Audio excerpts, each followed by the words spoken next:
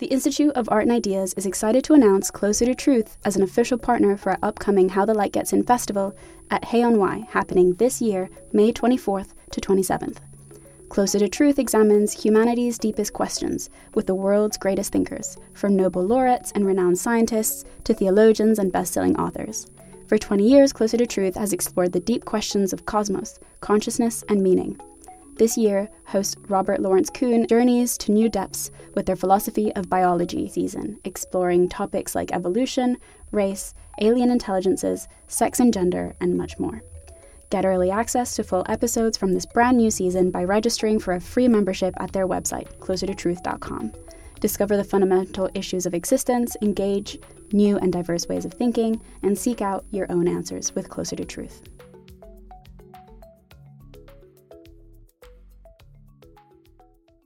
The Institute of Art and Ideas, articles, videos, and podcasts. Hello and welcome to Philosophy for Our Times, the podcast that brings you the world's leading thinkers on today's biggest ideas. Can consciousness be explained in terms of the physical? And could AI ever become truly conscious? On this week's episode, we're debating popular and alternative theories of consciousness. We're joined remotely by philosopher of mind Tim Crane, metaphysical idealist Bernardo Kastrup, and consciousness specialist Susan Blackmore. We join them as they try to come to a consensus on consciousness. Does that mean that consciousness is physical? Well, here I have to turn into a philosopher and I say, well, I'm sorry, but that depends what you mean by physical. If you enjoyed today's episode, don't forget to like and subscribe wherever you get your podcasts. Leave us a review, join the conversation on Facebook and Twitter, and head over to our website, iai.tv. Back now to our host for this week's debate, Hilary Lawson. Despite the advances in neuroscience and the rapidly extending capacity of computers, we still have no adequate theory of consciousness, no account of how the brain is able to create experience, and no account of how the material stuff of the brain can be responsible for thought. Should we conclude that consciousness cannot be explained in terms of the physical? And if so, what is the alternative? Or is it just a matter of time, and one day an AI machine will miraculously find itself experiencing the world, and its mere components will have soul? So, is consciousness purely physical? And if not, what is the alternative? So, Tim, if you can kick off for us. Thanks, Hilary. Well, I think of consciousness as a feature or property of certain mental occurrences, mental episodes, thoughts, feelings, sensations, conscious perceptual experiences. And these are properties ultimately of living organisms. And they are determined by what's going on inside the organism and what's going on outside the organism, some combination of those things. Does that mean that consciousness is physical? Well, here I have to turn into a philosopher and I say, well, I'm sorry, but that depends what you mean by physical. The idea that consciousness might be physical has been tied to the doctrine of physicalism, which is a kind of inheritor of the 17th century notion of materialism, the idea that everything is matter, or everything is made of matter. Physicalism says something slightly different because it says that it ties its doctrine to physics and what physical science says, so it's physics strictly speaking.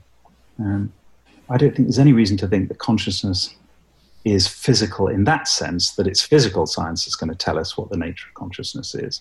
I think consciousness is a feature that of the states of living beings and not inanimate beings. Inanimate beings don't have consciousness. I think you have to be living to have consciousness.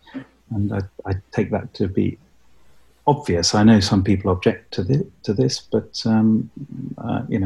people are going to object. So what I want to say is that consciousness is not physical in the sense that physicalism or materialism says that everything is physical. Nonetheless, consciousness is, I think, a property or feature of organisms which are material objects in the sense that they have material properties and qualities and things like that. Well, that doesn't tell you anything about how to explain consciousness or how to understand it. It's just getting clear on the basic issue of whether you should think consciousness is something physical. I think consciousness is something psychological, and the psychological emerges out of the biological in a way that we don't understand. But that's my appeal to the idea of emergence there is serious, because I think that there are some stages in the evolution of the world and the evolution of organisms where new things genuinely come into existence, and whether or not we can understand how those things came into existence is an open question. Thank you, Tim. Sue. Well, I'm going to start and probably end with perplexity. It is so difficult, this problem. I want, before trying to answer directly, just to say, anyone who thinks they've got an answer to this, I would suggest is either an absolute genius or mistaken. And we were laughing earlier about all the emails that we get with people's theories. It is really hard. It's hard because of dualism. Tim has already kind of referred to that, but sitting here at my desk looking at this screen, there seem to be two completely different kind of things in the world. My experience of looking at these four faces here, or out over there, over the river, at the field and the green trees, all those questions about, is your green the same as mine? And how do I know that any of you are conscious like I am? And we can't. All these problems are really serious.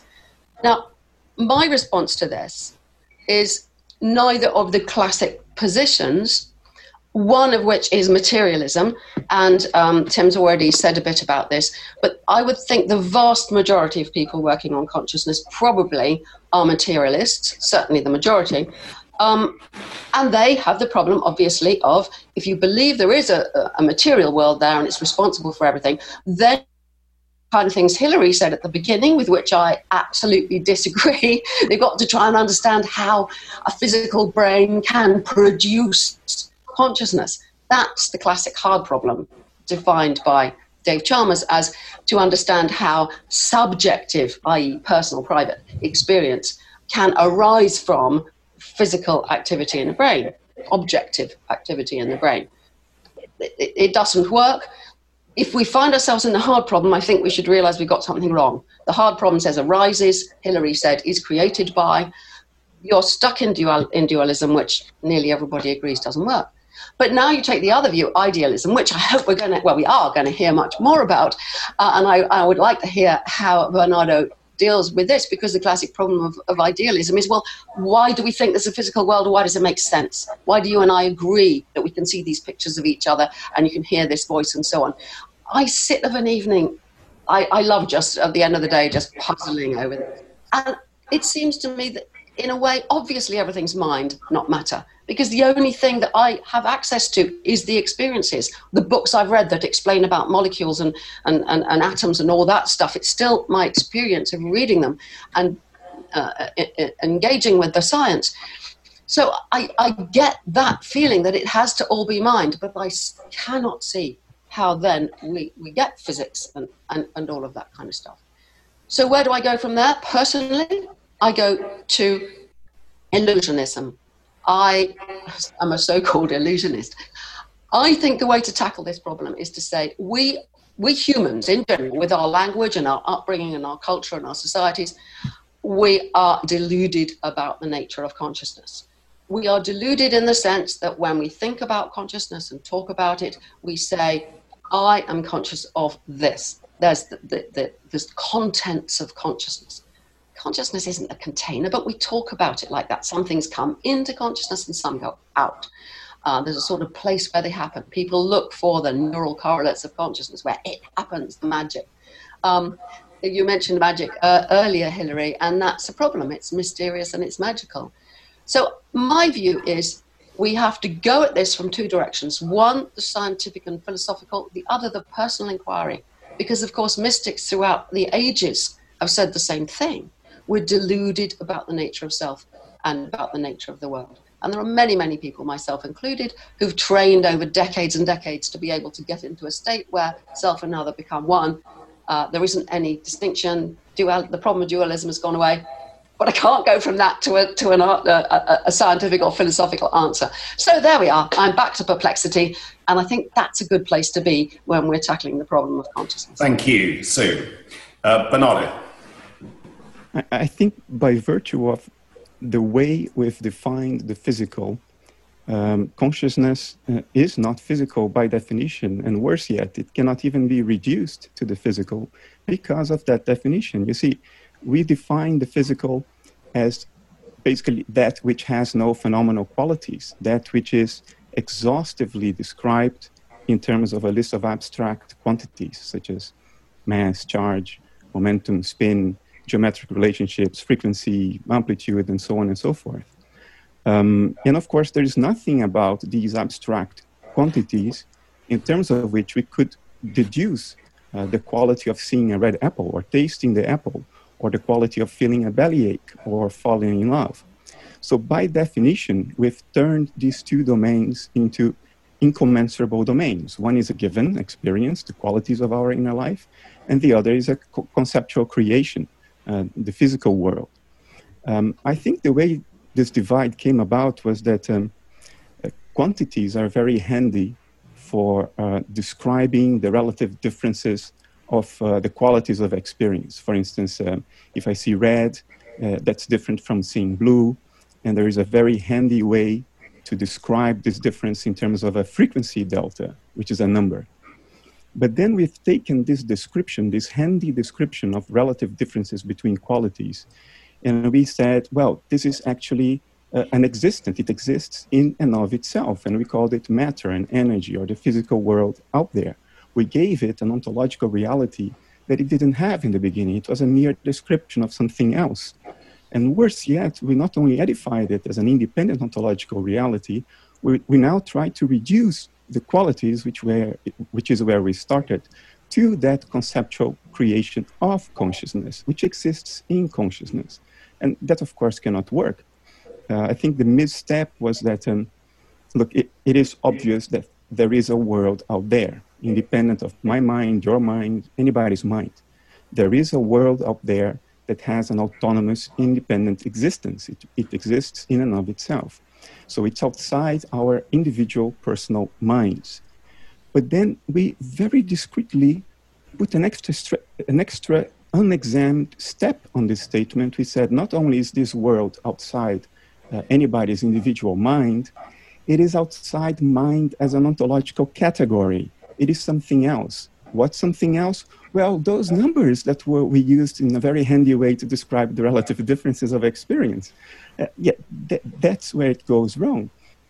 I think the objective world out there exists, but it is constituted by transpersonal mental states, which present to us in the form we call physicality, just as my phenomenal inner life presents itself to you in the form of the matter that constitutes my body.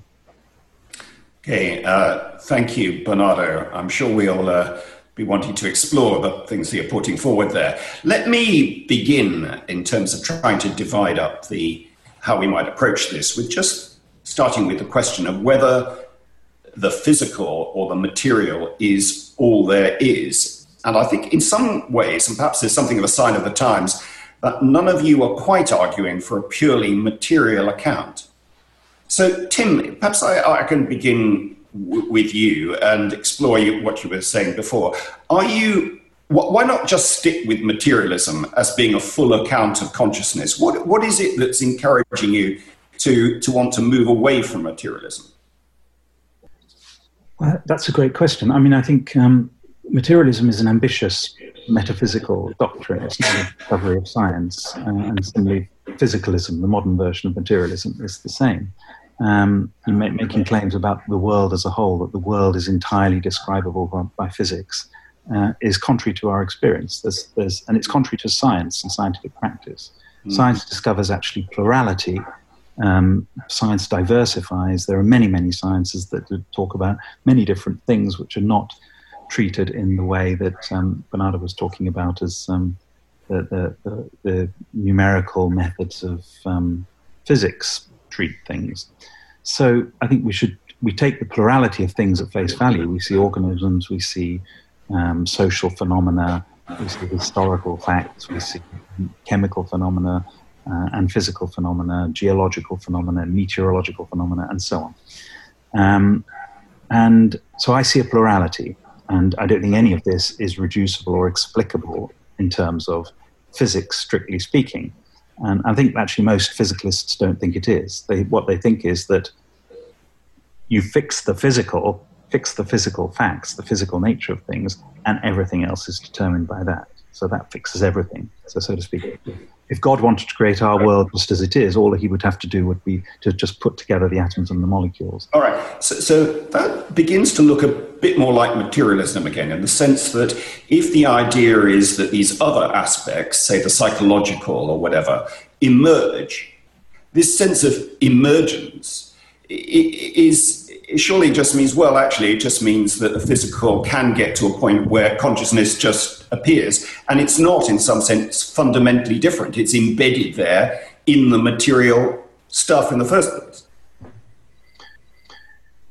Yeah, I mean, you could say it's not fundamentally different because we're living in a material world and everything emerged from the material nature of the world in some way or another that we don't really understand. Okay. Or you could say it's very different because they're very different kinds of things. I think the temptation to say that it's fundamentally different comes from this idea that we got from the 17th century that we have to think of the world as consisting of substance, which is some sort of fundamental reality, which is either material or mental. And Sue was talking about dualism, and of course Descartes was the ultimate dualist. He thought that the world is real beings, their fundamental reality must either be material or they must be mental. But I think we should give up on that idea of substance. And once we've given up on the idea of substance, then we basically should give up on the question of materialism and dualism and idealism. That's my line. And just accept the plurality of beings. I don't want to accept it. I want to understand. Yeah, and understanding it is another thing. I agree. Yeah, and just having a plurality, that's sort of saying, well, you're just going to duck out of the ontology here. You're not going to choose, oh, well, this one's primary or that one's primary. We just have a plurality. But isn't that, aren't you really wanting to prioritize material in the sense that you're saying, well, other things emerge from material. It's material that's the primary thing. So it looks as if this is you're still really a materialist at heart. Well, if you want to call me names, that's fine. I mean, I'm just trying to clarify just where we all are in this debate. And maybe Bernardo, be good to bring you in here. Obviously, you're not on that side of the dualist split. I mean, are you saying that there is only mind, that the material is a construct of a combination of minds? Yes, that's what I'm saying. But it's not that there is only your mind and my mind. My view of mind is exactly what Tim was trying to get rid of, a ontological substrate, a substance. But I use this word in a more flexible way. You see, is all there is physical? Well, empirically, that's not the case. It's a fact that it's not the case. Physical is the science of modeling and predicting what appears on the screen of perception. It's the science of perception. It predicts what will be displayed on the screen of perception, even if you have to use instrumentation for that, because the output of an instrument is accessible to you only insofar as you perceive it. So physics is that science of perception, but there is more than perceptual states in the human mind. I have feelings, I have desires, I have emotions, none of which can be modeled or predicted by physics. You could say, well, if you reduce mind to matter, then eventually, by implication, it will be physical too. Yeah, but that's a philosophical hypothesis. It doesn't change the fact that quantum physics doesn't predict my next thought, doesn't predict the way I will feel tomorrow. So I think if you understand that physicality is what appears on the screen of perception, it's pretty obvious that that's not all there is. I also have endogenous experiential states that I would still have even if I were locked up in an ideal sensory deprivation chamber. Can I get more to the bottom of what Bernardo's talking about? So you said there's not just your mind and my mind and all the other people who are listening here's mind, but mind in general, or mind in some more broad sense. I constantly come back to this kind of idea, often called the ground of being or something, or mind, is this some kind of mind that is then divided up into bits, into people? If so, then I'm tempted into either a problem I can't solve, why, which bits of the brain are doing, or whatever, and you get back into those problems, or I get into some kind of panpsychism where I want to say, okay, mind is fundamental, anything that is of a certain kind is part of this mind. What is that? Representations? I mean, one form of panpsychism would be anything that builds any kind of representation. What it's like to be is what that representation says. So what it's like to be me is a deluded person who thinks they're sitting inside their head looking out at a physical world out there. That's because that's the way this brain does it. But there's a billion other things going on in this brain which are, mapping and predicting and all perceiving things. And there'd be something like to be them. So there isn't just really my mind, there's multiple minds. I mean, I can go in many, many ways of that. I don't know if any of these kind of ring any bells for you, what you've struggled with, but that's where I am. Can you help me to understand where you are with respect to those kinds of problems? I am not a constitutive panpsychist. I don't think my cell phone has a mind of its own in the same way that I don't think a individual neuron in my brain has an inner life of its own. I think the neuron is part of a broader image that presents itself to you, and that's basically my body, my brain, and it is that... But who's the you who it presents to? I think each living being is a dissociated process in a broader substrate of mind. And it is that dissociation that creates the screen of perception. Because what is within the boundaries of my dissociative process, I feel as my endogenous experience, my feelings, my emotions. And those experiences that are beyond the boundary of my particular dissociative process impinges on that dissociative boundary and appear to me in the form of the contents of perception.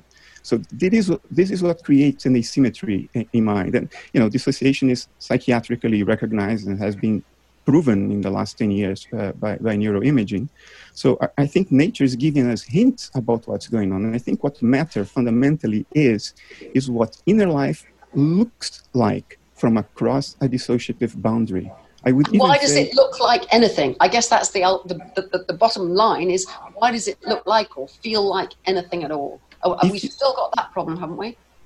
Imagine that you're going through a tough time emotionally. Somebody died in your family, something bad happened to you. But you go to work and you need to compartmentalize that. So it's outside of your consciousness for as long as you are at work, but it still impinges on it. That repressed emotion is not felt directly, but it impinges on it and modulates your thinking while you are at work. What I would say is the transpersonal experiential states beyond my dissociative boundary, in other words, the world out there, they impinge on that dissociative boundary and modulate my inner life. And the result of that is perception, is the things I see and I hear and I smell. So, of course, there was a time back in the 19th century when idealism, related to the sort of things you're saying, Bernardo, was the dominant philosophical view. And at some point, it became less fashionable. And dualism also became unfashionable. And people moved to some sort of monist position. So, Tim and Susan, neither of you, I think, are wanting to maintain a dualist framework. You're wanting to escape from this distinction between mind on one side and body on the other, which is very, very embedded in our culture, that split. What is it about that split that you don't like? Why don't you want to have the dualist split between mind and body? Tim? Well, I'm happy to have a split between mind and body because I think minds and bodies are different things. As long as we also have a split between the organic parts of the body and we have split between organic things and inorganic things, and we have split between large things and big things, between galaxies and planets, and there are many kinds of split. But I want to say, the way that the split, this mind and body split, gets started is by assuming something like a distinction of substances. And if there is no such thing as substance, if that's a bad way of thinking, then these distinctions just become distinctions of different categories of being. Yeah. So in a way, your objection to dualism is that you just don't want any category. You don't want to prioritize any categories at all. I don't want to prioritize the category of substance. I'm very happy with the category of consciousness and the category of thought or representation, but these are qualities of organisms or the mental states of organisms. I think that's what we know, and I think the substance on people talk as if you can talk about dualism, materialism, and idealism, and so on, as if that question of substance was not being presupposed, as if we all know somehow what it is to be a dualist. But what it is to be a dualist, if we're ignoring the historical tradition and the question of substance, is just to say there are two things. Well, of course there are two things. There are two kinds of things. There are three kinds of things. There are four kinds of things. Therefore, there are two. So that's not an interesting distinction. So the interesting distinction is supposed to be this distinction in fundamental kinds of beings, which Bernardo is assuming, and I'm not sure that's Sue. I'm not assuming. I think we should step away from that. Yeah, Sue, I don't assume that. You're assuming some sort of. I feel this distinction is really problematic, and I can understand it. That Tim was getting away from it, but I'm feeling my desk now. This what it's like. This thing that what we're trying to explain, consciousness.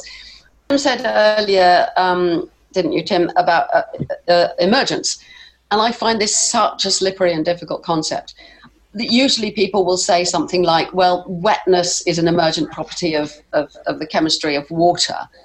Well, if we take that as a prime example, then but you can understand physicists and chemists have begun to understand exactly why the property of the atoms and molecules and so on does produce, when you put a whole lot of them together, this quality of having, what's it called? Wetness, yeah. The surface tension. All these properties of wetness. Now, you could say consciousness emerges, loads of people do, emerges from brain processes. I think this is fundamentally different from how thought emerges from brain processes. Both Hilary and Tim have mentioned thought alongside consciousness. I think that's fundamentally different. We're beginning to see very clearly how thought emerges. There's wonderful stuff which enables you, it's very complicated to do and takes a very long time and massive big data processing, but you can actually, using fMRI, find out what somebody's thinking, and then you can see what's happening in what parts of the brain and why they're thinking that. It's even been done with dreaming and see what people are dreaming about. So in principle, we're getting towards how thought emerges, and we can see how emotions emerge through the pituitary gland and all the other connections between brain and hormones and all of that, and the heart and what have you. I still think, I'm back to my perplexity, that consciousness is not that kind of a problem. And I think this is where a lot of scientists and philosophers disagree on this. Is it a different kind of problem, or is it a similar kind of problem? I think it's a different kind of problem because of this, what it's like to be it. And I was asking Bernardo, well, why is it like anything?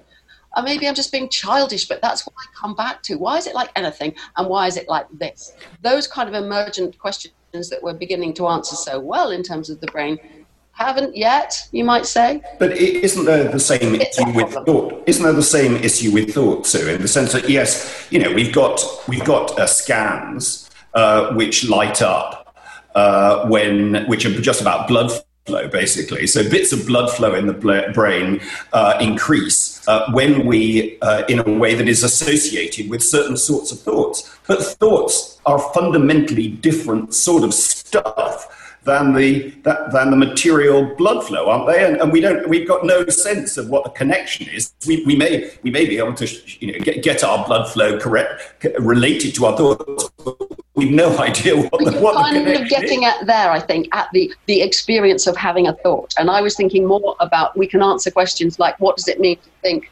E equals MC squared, or to think, oh, I think I'm rather hungry. Shall I go and have a piece of toast? I mean, the content of those thoughts, I think there, when you talk about the content of thought, that's something we can in principle understand and are beginning to see how a brain could do it. When you talk about the contents of consciousness, this is slippery and disappears. The more you stare at any experience, hear, listen, or whatever, the more slippery it becomes. It's not like that. We can say, color is a very good example. We know that color experience emerges, if you like, from a combination of wavelengths hitting the eyes and the kind of brain you've got, kind of eyes you've got, and it's different for everybody and it's different for every species.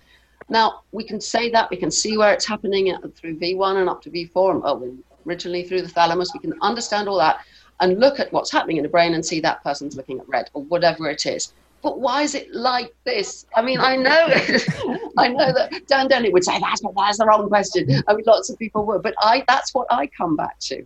But I'm with Hilary on this one, I must say. Yeah. Sorry. Well, I hope I'm not I'm hopefully a neutral host here, but... on the question of the distinction between thought and consciousness, it seems to me that if consciousness is puzzling in the way that Sue says, then thinking something is equally puzzling. If I understood Sue, I think what she means is we can predict what the thought might be. We can understand what that thought is, but the fact that it's accompanied by experience is the great mystery in her view. Yes. And I'd add to that we wouldn't be able to tell whether we were having that thought consciously or so-called unconsciously. Sorry to interrupt. Go on. So I don't think a thought is accompanied by consciousness. I think a thought is a conscious episode. So I think when we think something consciously, it's essentially conscious. So whatever's going on in the case of... So you can't have an unconscious thought? No. I mean, there are unconscious beliefs and there are unconscious representational states. That's true. Yeah. But I think when you're talking, if I'm understanding the sort of things you're alluding to, so when asking people to visualize playing tennis or something like this, these are conscious episodes.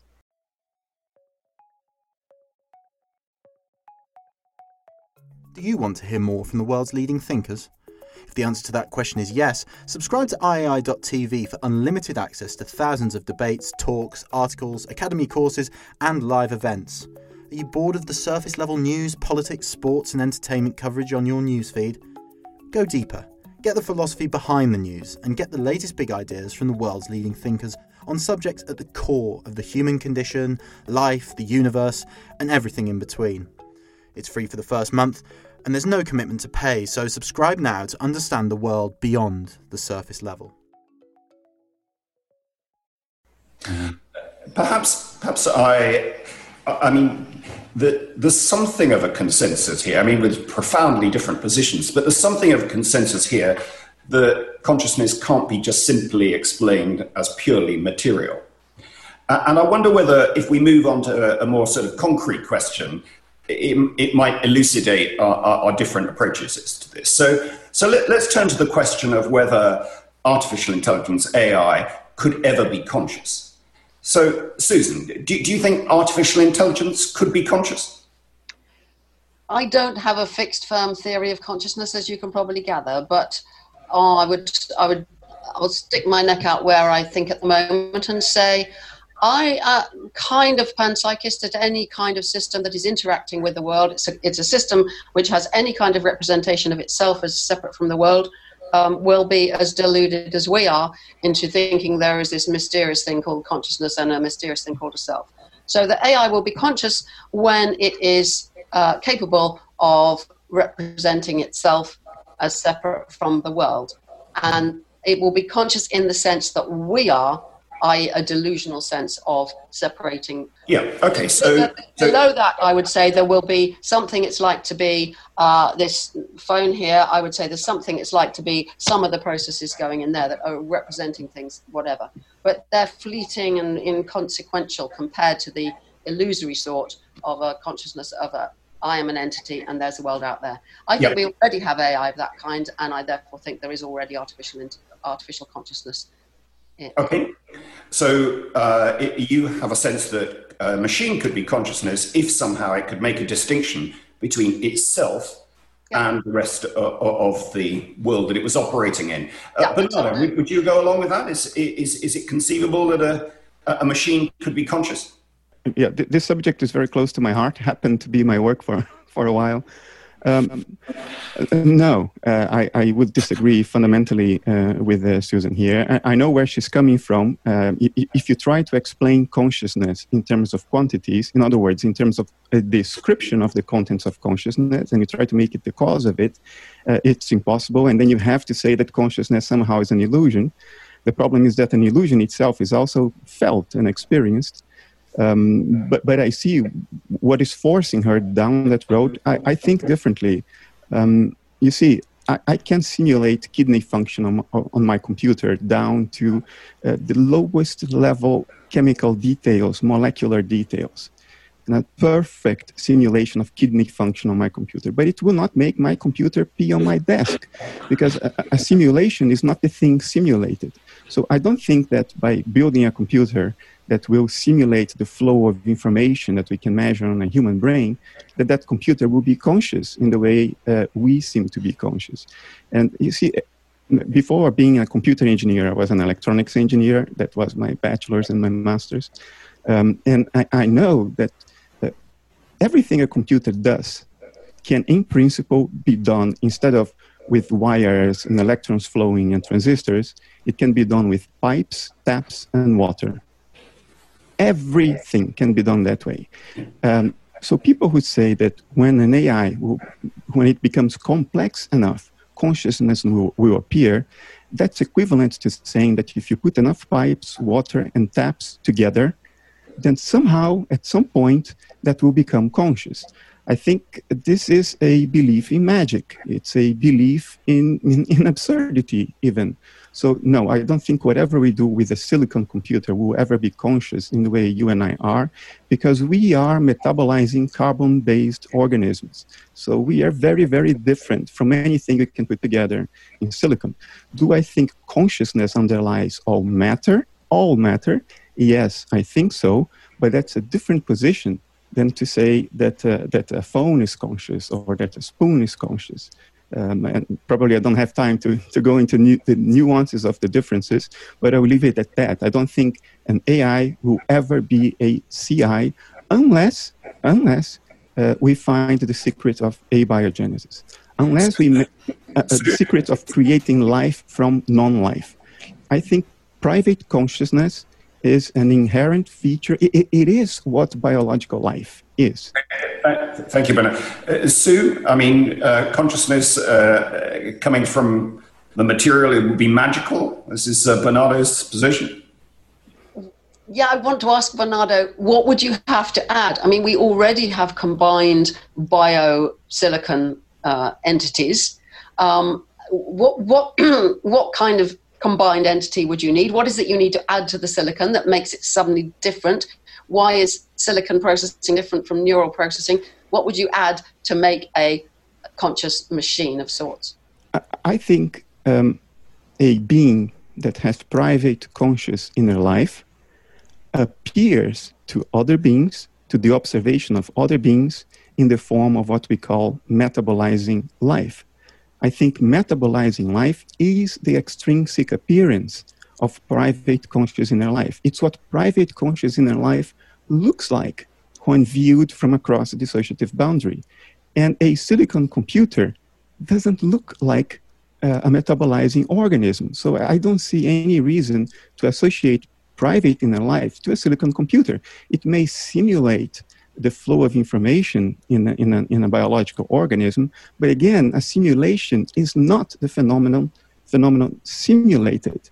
A silicon computer is very, very different at the molecular level than a metabolizing organism. So you're not imagining perception in the predictive processing kind of idea that it's, we're simply simulating a world all the time. That's not the way you're thinking about mind as being kind of simulation.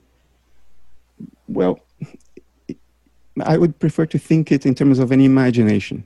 There is a word in Dutch and German that captures this much better, verbeelding.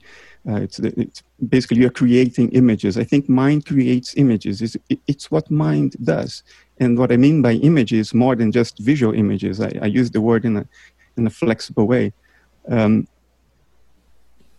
that doesn't mean that there is something being simulated on a material substrate. And that is the difference. I don't think that this world is simulated in the sense that it's being created in a substrate that is different from the experience itself. I think it's just the natural behavior of mind. This is what mind does. Tim, if we built a computer that was functionally equivalent to the brain, would it just produce consciousness? In some ways, that's a loaded question. So I want to say, if you built something that did whatever the brain did, or if you built a copy of the whole organism that does whatever the organism did, then of course you would build something that thinks and is conscious, because the organism thinks and is conscious. So that's one of the things that organisms do. Right? So yes, in that sense, artificial intelligence is possible. If it were possible to build a complete replica of a human being doing everything that the human being does, then you would reproduce thinking, because that and consciousness, because that's some of the things that human beings do. That does not imply that AI, as it's currently practiced in any of its forms, or that any computer could do all the things that human beings do. I mean, just think of what AI is actually about. Is about solving problems. So you have a problem like recognizing faces, or you have a problem of turning speech into text, or you have a problem like how to beat the world champion of Go. Right? You can say what those problems are. You can say what the aim of the problem is. What's the aim of consciousness? Right? The whole idea doesn't make any sense. Right? Consciousness doesn't have an aim. It's not something for which there is an algorithm that could be computed by a computer. So I think we should distinguish the question of whether a material replica of a human being would do all the things that a human being does. And that's what you were calling materialism earlier on. I mean, so I agree, I'm a materialist. From the question of whether AI will ever produce consciousness, which I think the answer is obviously no. And, sorry, Sue, I don't think my phone's conscious. Can I respond? Yes. Would you say that a dog is conscious, or would you say I've got a lot of tadpoles at the moment in tanks? Would you say a tadpole is conscious? Yes, and Bernardo's saying yes. Tim, the reason I ask this is because certainly frogs are conscious. I don't know at what level consciousness develops in tadpoles, but dogs are conscious, of course. Yeah. Well, then what I'm getting at is you've made the hard task of AI reproducing, an entire human. But if we are speculating consciousness down to a much simpler level, then it will be much easier to produce such a thing than it is to produce everything that a human does. But then, so wouldn't that be abiogenesis, the creation of life from non-life? I think abiogenesis will be possible at some point, and I think what it will create will be conscious, and that will then be artificial consciousness. But that's not a simulation, it's not an emulation, you're actually creating life. And I think that life is the extrinsic appearance of conscious inner life. So then I would agree, that's artificial consciousness, but it is artificial life. I agree with Bernard. I see what you mean. I understand. Yeah, that takes you back to it's got to be living. Yeah. But Tim, Bernardo there is making some sort of clear distinction between life, mind, if you like, his version of life, and non-mind. You're not happy with that as a primary distinction. I'm happy with the distinction between life and mind. Yeah, there are some things that are alive that don't have minds, and some things that are alive that do have minds, and then there are some things that aren't alive at all. So I think those kind of categorizations are absolutely fundamental and really important. I don't think any of those categorizations give you the debate between materialism and dualism as it was traditionally conceived. So I'd rather try and give up on those debates and keep the classifications which are real and obvious to us, like the difference between the living and the non-living, or the difference between the conscious and the non-conscious, which isn't a sharp distinction, and here. So I think viruses come to mind, but I perhaps ought not to mention that word. Could I just say just one more thing, just following on what Sue said about emergence, that idea of emergence? I completely agree that using the word emergence is not an explanation at all. It's just indicating that there is something genuinely different and something genuinely new, which is not simply the atoms and molecules out of which it is constituted. How we understand that, how we explain it is a completely different question. I mean, that's a further question. I agree with you. And what do you understand by what that new is? What is the new thing that is different? It's a reality of its own, and it's not just. I mean, there are some things, and here I do want to go back to some ideas of the past, not Descartes, but to Aristotle. I mean, Aristotle thought that Aristotle's use of the word substance meant was a thing that had its own kind of principle of unity. So for Aristotle, the paradigm substances were organisms, and he didn't think in terms of matter versus mind. He thought in terms of individual things that have unity and organization of their own. So, a pile of stones on the road is not a substance. It's not a fundamental unity. A cloud of dust is not a fundamental unity. But an organism that has the capacity to reproduce itself, that has the capacity to grow and develop, is a fundamental being or a substance, but not in the Cartesian sense. But Tim, is a car a fundamental unity? Well, I think so, but Aristotle would say no because it's an artifact. But I think a car has a unity. It's not a fundamental unity. I mean, I think there are more artifacts are less real than organisms. The United Nations is less real than nations. Nations are less real than the people that make them up. But a car wouldn't... Fundamental unities. That's my Aristotelian view. Let's consider a sort of final theme, which is, are we ever going to be able to explain consciousness fully? Is there something about consciousness which necessarily eludes us? Or can we imagine a situation where in some time to come, it will just be regarded as being something that's been solved soon? Yes, I think that's what will happen. It will go away. But I think it will go away as a problem. The same way that life went away. The élan vital, there's something very special about life. And we don't agonize about that anymore. I think it will go away that way. But I think it can only go away that way when we dismantle the illusion we have, when we stop asking, where is it produced in the brain? Stop asking, what is the power? People talk about the power of consciousness. If we stop asking what consciousness can do, if we stop asking, where it appears, how it appears, what it can do, because it doesn't actually do anything, and it isn't the kind of problem that we think it is when we imagine a conscious inner self who has, an inner being who has consciousness and free will and all of that. I think we have to dismantle all of that before we'll be able to look at what we know about the brain and the world and see why it wasn't the problem we thought it was. But we're a long way off that at the moment, I think. Tim? I think it's useful to think of what sort of model or what analogy we're using when we talk about explaining consciousness. So the sort of standard picture is that explaining consciousness is a bit like getting a man on the moon. Like, we know there's the moon, right? Here's our rocket, here's the man. And we know when we've got it, there's the man, it's on the moon, we've done it, right? We've explained consciousness. But I wonder whether a better model might be something like curing cancer. People talk about, is there a cure for cancer? Are we getting close to a cure for cancer? Well, as a matter of fact, there are many, many cures for cancer. And cancer is many things. Cancer has been cured in many ways. And if you get cancer now, your chances of surviving is so much better than they were because of how people understand what people understand about cancer. But we'll never get to the point of saying, now we've cured cancer, like, we eradicated smallpox or whatever. It's more like that. Suppose we were in a situation that we were just describing about generating a machine.